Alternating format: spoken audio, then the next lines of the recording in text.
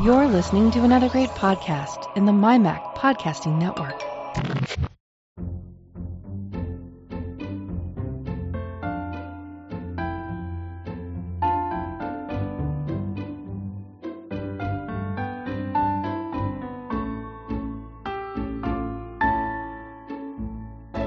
Hi folks, and welcome to episode 50 of the Let's Talk Photography podcast. I'm your host, Bart Busschots, and this is the show for November 2017. So it's another solo show, so I'm going to continue my series of picking photographic terms or phrases and sort of talking through them in detail for a show.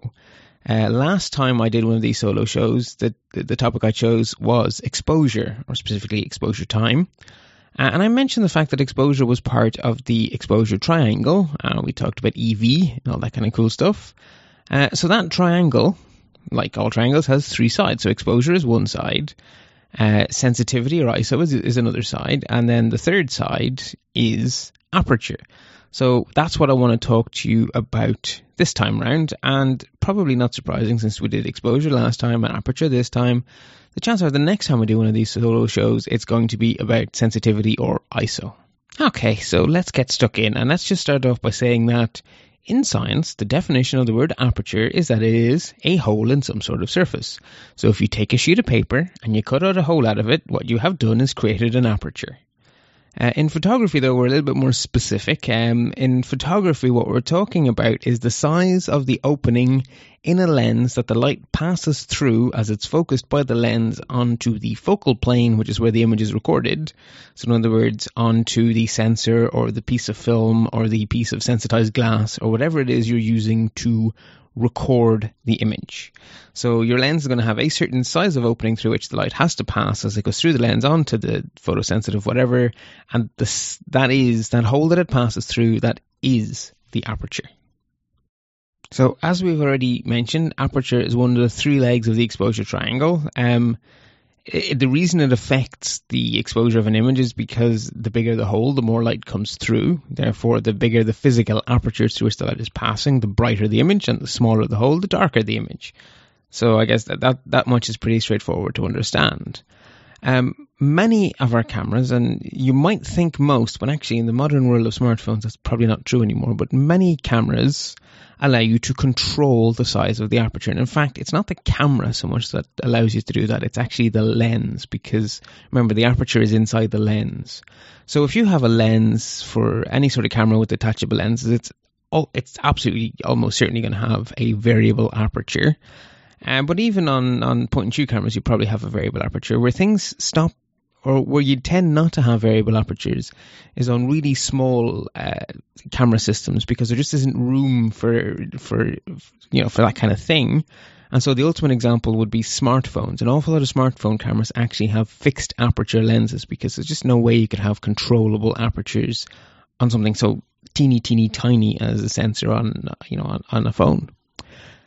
On the cameras, or rather on the lenses, where you do have variable apertures, the way this is managed is by having multiple blades that come in from the edge of the lens, and they block off parts of the lens coming in evenly from all sides, so that the hole is always right in the middle, because if the hole wasn't in the middle, things just wouldn't work at all.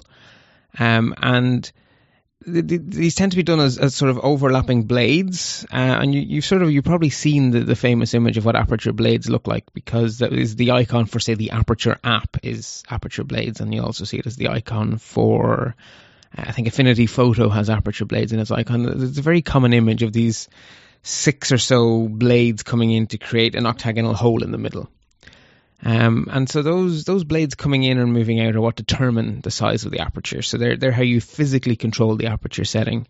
And actually the shape of those blades, although as you look through the camera you cannot see the blades, they still have an effect on the final photo in two distinct ways. So the first really big effect aperture blades have is on the quality of the bokeh. So the bokeh is what...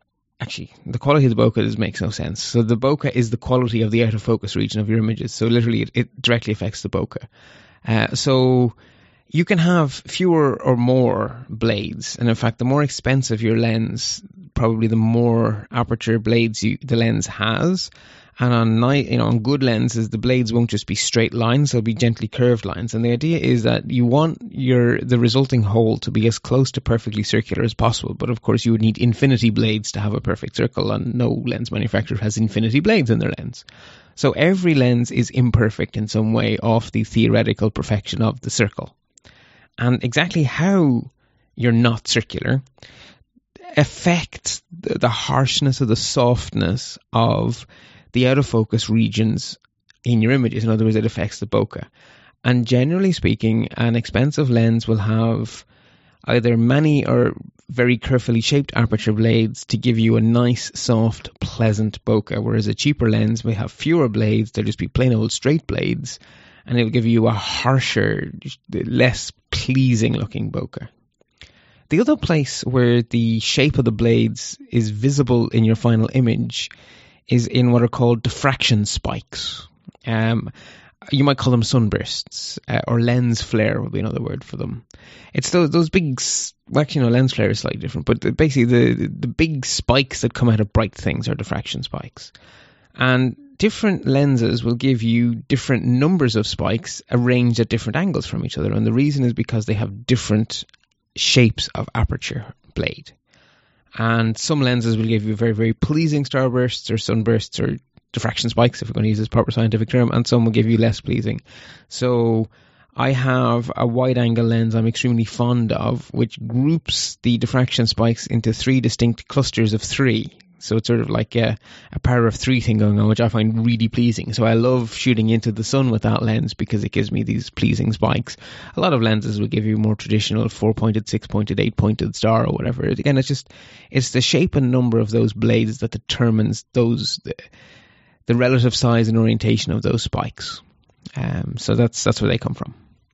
So if we leave aside now the specifics of the shape of the aperture / hole the light is passing through, something else we have to bear in mind from a sort of a physics point of view is that light acts a bit funny whenever it passes through an aperture. It deflects ever so slightly, or to be scientific about it, it diffracts. It doesn't refract, it diffracts.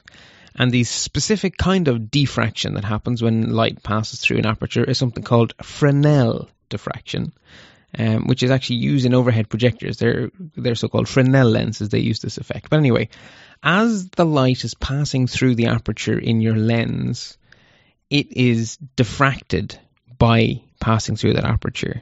And the size of the aperture has an effect on the amount of deflection or diffraction there is. So a pinhole has effectively zero diffraction. If it were an actually infinitely small hole, then the diffraction would be actually zero. But of course, you can't have light passing through an infinitely small hole because an infinitely small hole is an opaque surface. But anyway, the reason a pinhole camera seems to have a really deep depth of field is because it has no diffraction effectively. And the bigger you make the aperture, the more the light diffracts as it passes through that aperture. And so as the aperture gets bigger and bigger and bigger and bigger, your depth of field gets smaller and smaller and smaller and smaller and smaller. In other words, what's actually happening is that the focus falls off more quickly as the aperture gets bigger. So your lens is going to be focused at a specific distance away from the front of the lens. So you might focus on someone's eye or on a tree or whatever. And if you have a physically small opening for the light to pass through, then the stuff that's a few centimeters in front of or behind where you've actually focused will still be sharp. But if you start to make that aperture ever wider, then the bit that's still sharp shrinks and shrinks and shrinks and shrinks and shrinks. And so a shallow depth of field is where the distance between, the thing you focus on and the how long that focus lasts effectively forward or away from the distance you focused at is your depth of field. And big apertures give you shallow depths of field, and small physical apertures give you large depths of field. So, that is important to know, and that's one of the biggest artistic effects of aperture, is that the size of the aperture determines the depth of field, or is one of the factors that determines the depth of field. There's other factors that determine depth of field too, but the aperture size is a very big factor in that equation for calculating depth of field. Okay, so we know that the aperture of a lens is the hole the light passes through, and we've talked about the effects that the physics of the light passing through that hole has. So it determines the bokeh, and it determines the diffraction spikes, and it is one of the factors that helps determine the depth of field, because the size of the hole affects how much Fresnel diffraction you get as the light passes through. Okay, so far I haven't really talked about how we actually measure aperture size. Now, you might think, since it's a size, right, we're talking about a physical hole, you might think that we would measure it in one of the sort of the normal ways we measure circles. So maybe the radius or the diameter or the circumference. But we don't. We measure it in something called an F number, which is actually a focal ratio, if you're going to be precise about it. Why do we do it that way? Well, the big reason is that the physical size of an aperture is meaningless across camera systems. So if you have let's say you have a lens on a camera phone and you have your aperture at 3 millimeters. Well, actually that's really bright on such a teeny tiny sensor. That's actually a really big aperture. You take that same 3 millimeters and you stick it onto a 35 millimeter full frame DSLR, and it's a teeny weeny tiny aperture. It's going to be really, really dark.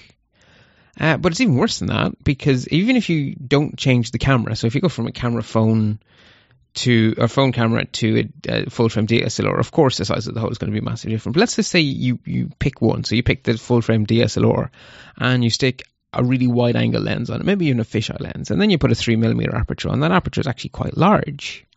And then you take the same camera, you screw off the wide angle lens and you put on a telephoto lens and you set it to an aperture that's 3 millimeters across physically. That's suddenly become a really, really, really dark image. So those 3 millimeters have no meaning across camera systems, and they have no meaning even across lenses on the same camera. So measuring aperture in terms of the number of millimeters across is just pointless. It's a meaningless number.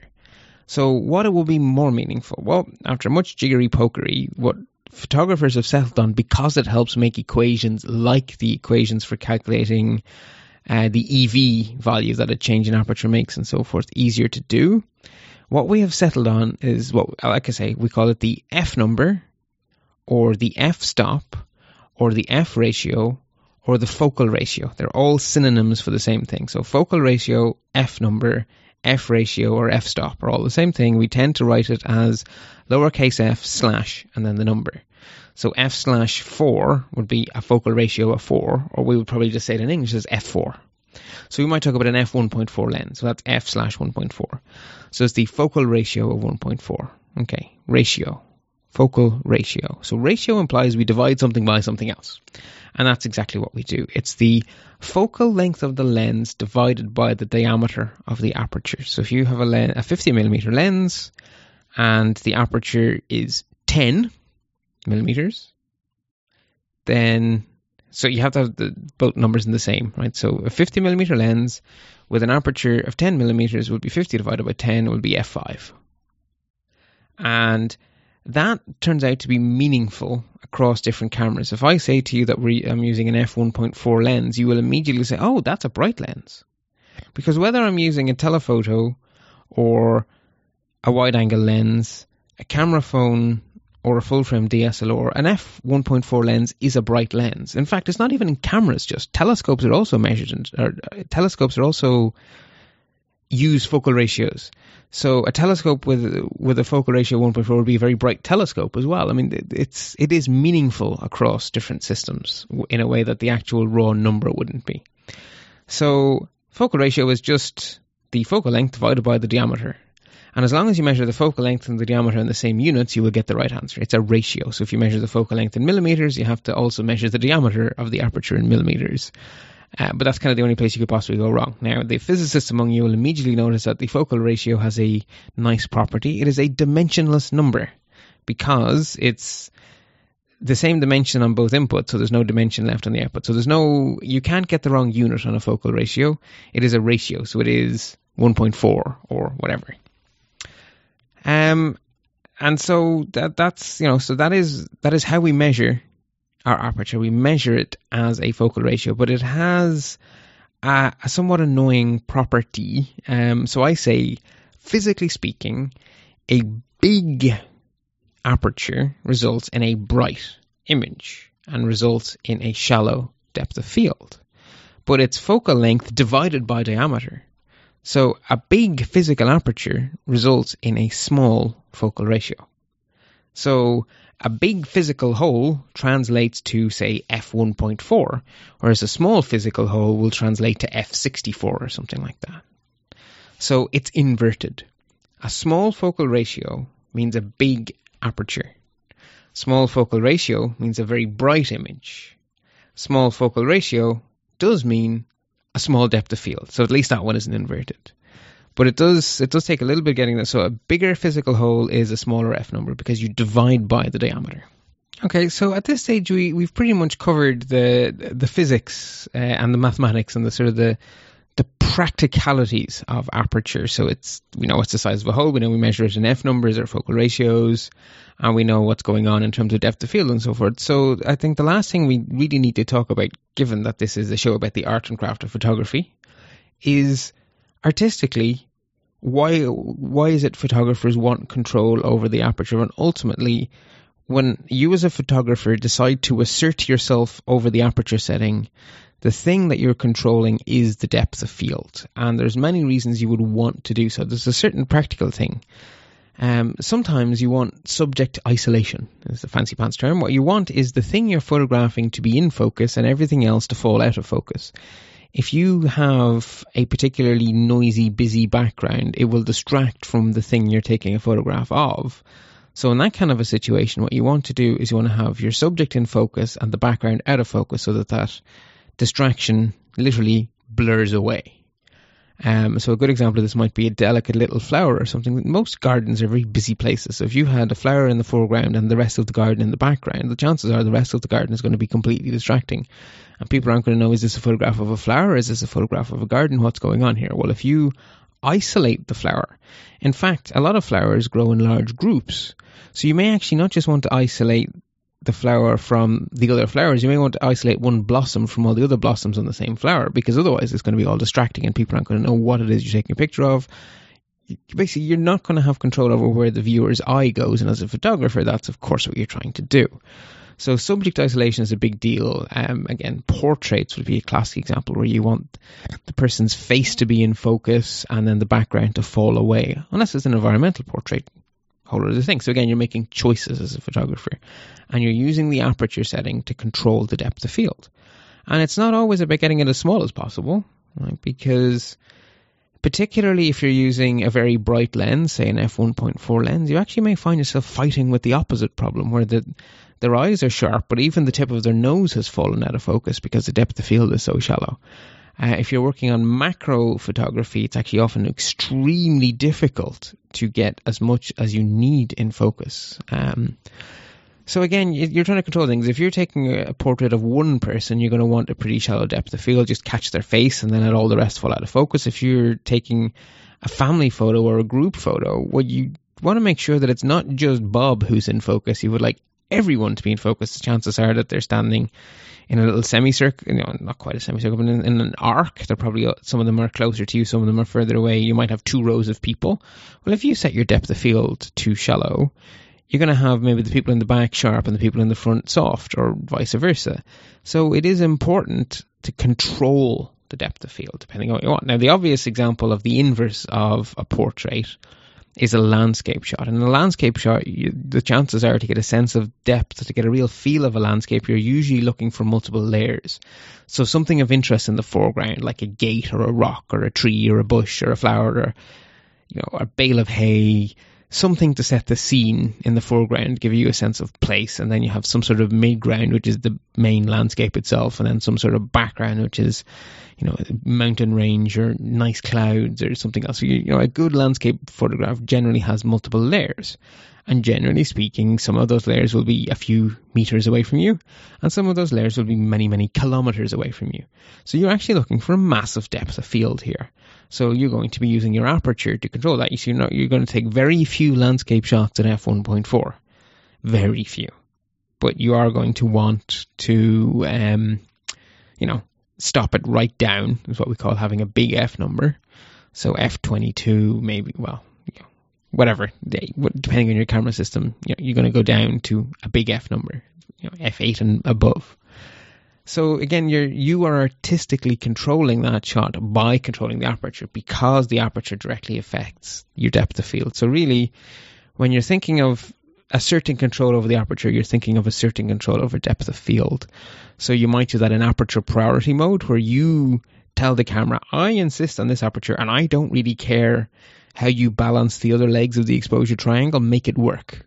So that's aperture priority mode. I assert one leg of the triangle and the camera may jiggle with the other two to give you a correct exposure. If you put the camera into fun manual, you need to do the juggling. So if you say, well, I really want this to be at f8 or it's not going to be the right depth of field, well, then you set the aperture to f8 and then you look through the camera and the light meter will show you whether you're too bright or too dark. And then you might say, oh, okay, I've got to expand my exposure a little. Click, click, click, click, click. And then you get it all to balance out. Now, another place where aperture comes in is when you start to go to the extremes. When let's say nighttime photography, astrophotography, you're trying to go to an extreme here. Now, the night sky is all at infinite focus, so it's not about depth of field, because you focus the camera at infinity, everything in the sky is at infinity, so depth of field is irrelevant. What you want there is you want every little photon of light to make its way onto that image sensor, because there are so precious few photons of light falling from those distant stars and galaxies and nebulae and cool things.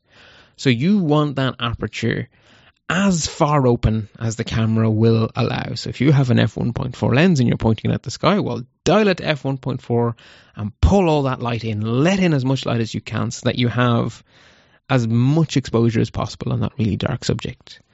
There is actually an inverse of that as well, which is, what if you are trying to play with time? What if you really need a long exposure so that you can get a beautiful silky smooth blur on a waterfall, or you want that sort of blur as clouds go moving across the sky? Well, to do that, you need a really long exposure, but the chances are that unless you're doing it at night, you are going to have a problem of too much light. If you make your exposure time long and your aperture is big, you're just going to flood your sensor with too much light. So in that kind of a situation, what you're going to want is to take that aperture and stop it down physically as small as it can get, which is, of course, as we learned, the bigger possible F number.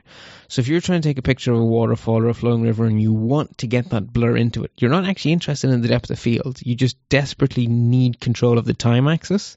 Well, then you would use the aperture to make it possible to get the time that you're after. So again, because it's part of the exposure triangle, maybe the reason you're controlling your aperture is to make possible something you want to do with time, or to make possible the gathering of enough light that you can actually see a really, really dim subject. So it's not only about controlling the depth of field. Sometimes you're asserting control of the aperture because you want to let in as much light as possible because there's just so precious little of it, or because you're trying to exclude as much light as possible because actually the problem you have is too much light overwhelming the photograph you want to take because you want to really stretch the time axis or something like that. So they are, artistically speaking, why you would want, the reasons I could come up with anyway. There may be other reasons you want to artistically assert control over the aperture, but thinking about how I use my camera, that's sort of what comes to mind, that from an artistic point of view, when I'm asserting myself over the aperture setting, I'm doing it because I want to control the depth of field, make it really deep or really shallow or somewhere in between, right? It's not always about the extremes, it's put it somewhere in the middle. There is also a saying, if you're not sure what to do with the aperture, or in fact, if you're not sure how to get a good photograph, the old saying goes, the key is F8 and to be there. In other words, if something happens, your camera's at F8, you fire the shot, you just have to be there to fire the shot, and that's how you get good photographs. So if in doubt, F8 is a really good, generic, middle of the road, not excessively shallow, not excessively deep sort of aperture setting. So F8 and be there is one of those sayings I like to remember as well. Anyway, that sort of wraps up everything I wanted to tell you about aperture. Now, before I finish out the show completely, I do sort of want to acknowledge the fact that this is episode 50. So this is a monthly podcast, and we've made it to episode 50. So, wow, I've been doing this for a while. And that seems like a really good time to just reiterate the fact that without you guys, without the listener community, this podcast could not exist. There are no advertisers. The only people who support this show are you guys, and I greatly appreciate it. Some of you simply support the show by telling your friends. That's really important, and that is very much appreciated. Some of you leave reviews in iTunes or other podcatchers, and again, that's really important because it bumps the show's rating up. So that, again, that helps people find the show. It helps expand the audience, so that's a really useful and good thing, and I appreciate when people do that. Some of you tweet about it, post about it on Facebook. You know, that again is telling your friends, and that again is extremely useful to spread the news. And then some of you donate in actual monetary senses, and that is also important because at the end of the day we live in a world where it takes money to make things happen, and you know, servers don't pay for themselves. And so those of you who have, you know, sporadically, even just once, you know, clicked on that PayPal button and sent a few euros or dollars or whatever currency of your choosing my way, that really helps. As I say, it helps on the practical stuff, like there are bills to be paid every year and every month. So, you know, some bills are annual, some bills are monthly, and they need to be paid. And we're now at a stage at last where the Let's Talk Apple / Let's Talk Photography together, because they run off the same server and stuff, they're pretty much breaking even now. You know, certainly as an economics exercise, they're breaking even. You know, if you go, some months it might be, you know, a few euro short, and some months a few euro extra, whatever. But on the whole, they're breaking even, and that's fantastic. But there are also longer term costs. So I have to say, I have had listeners donate pieces of software I have needed. In fact, I'm recording this in an app called Amadeus Pro that was donated by a listener. So, you know, that is really appreciated. I'm recording this by speaking into a microphone that was donated by a listener. I think I complained that I needed a new mic, and that would be nice if there were some more money coming in, and someone simply donated me a mic. I mean, the problem to be solved was I wanted a new mic, and hey presto, I have a new mic. So, you know, fantastic. Thank you very much. That is a superb way to support the show. And then I want to reserve a special thank you to the listeners who support the show on Patreon. So if you use Patreon, you become a patron of the show, which is sort of like the old Renaissance approach that you're patrons of the arts. And so the idea is that you pledge a certain amount of money for every show I put out.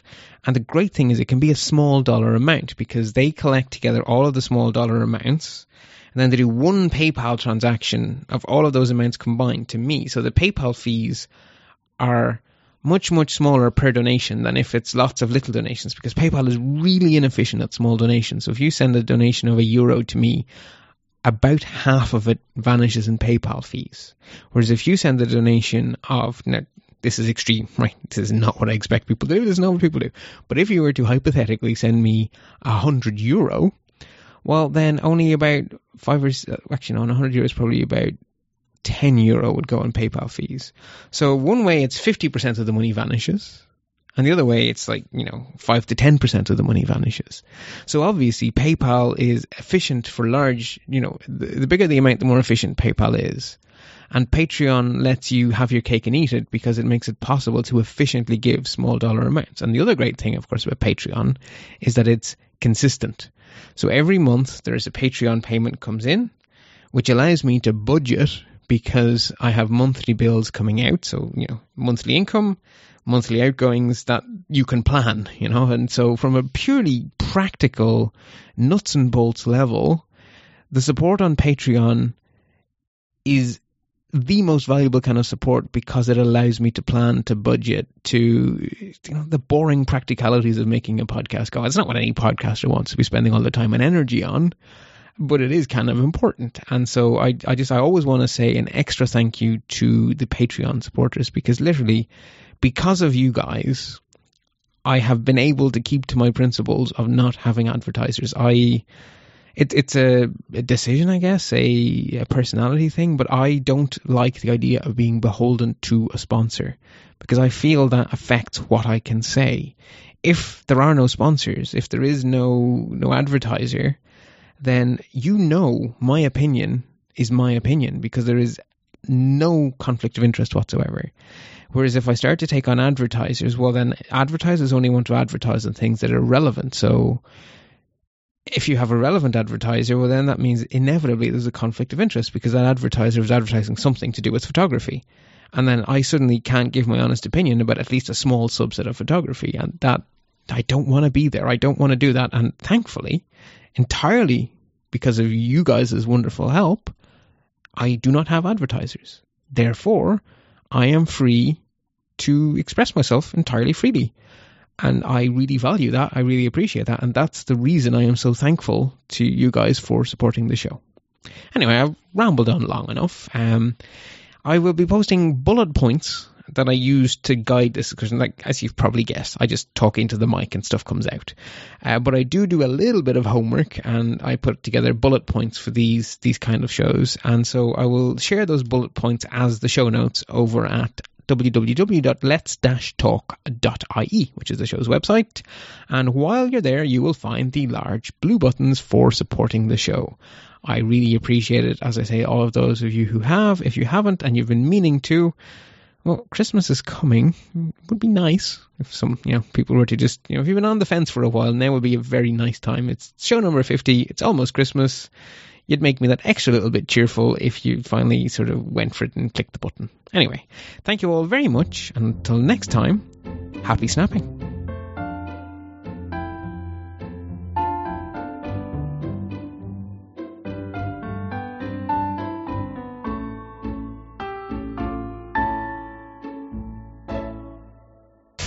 You're listening to another great podcast in the MyMac Podcasting Network.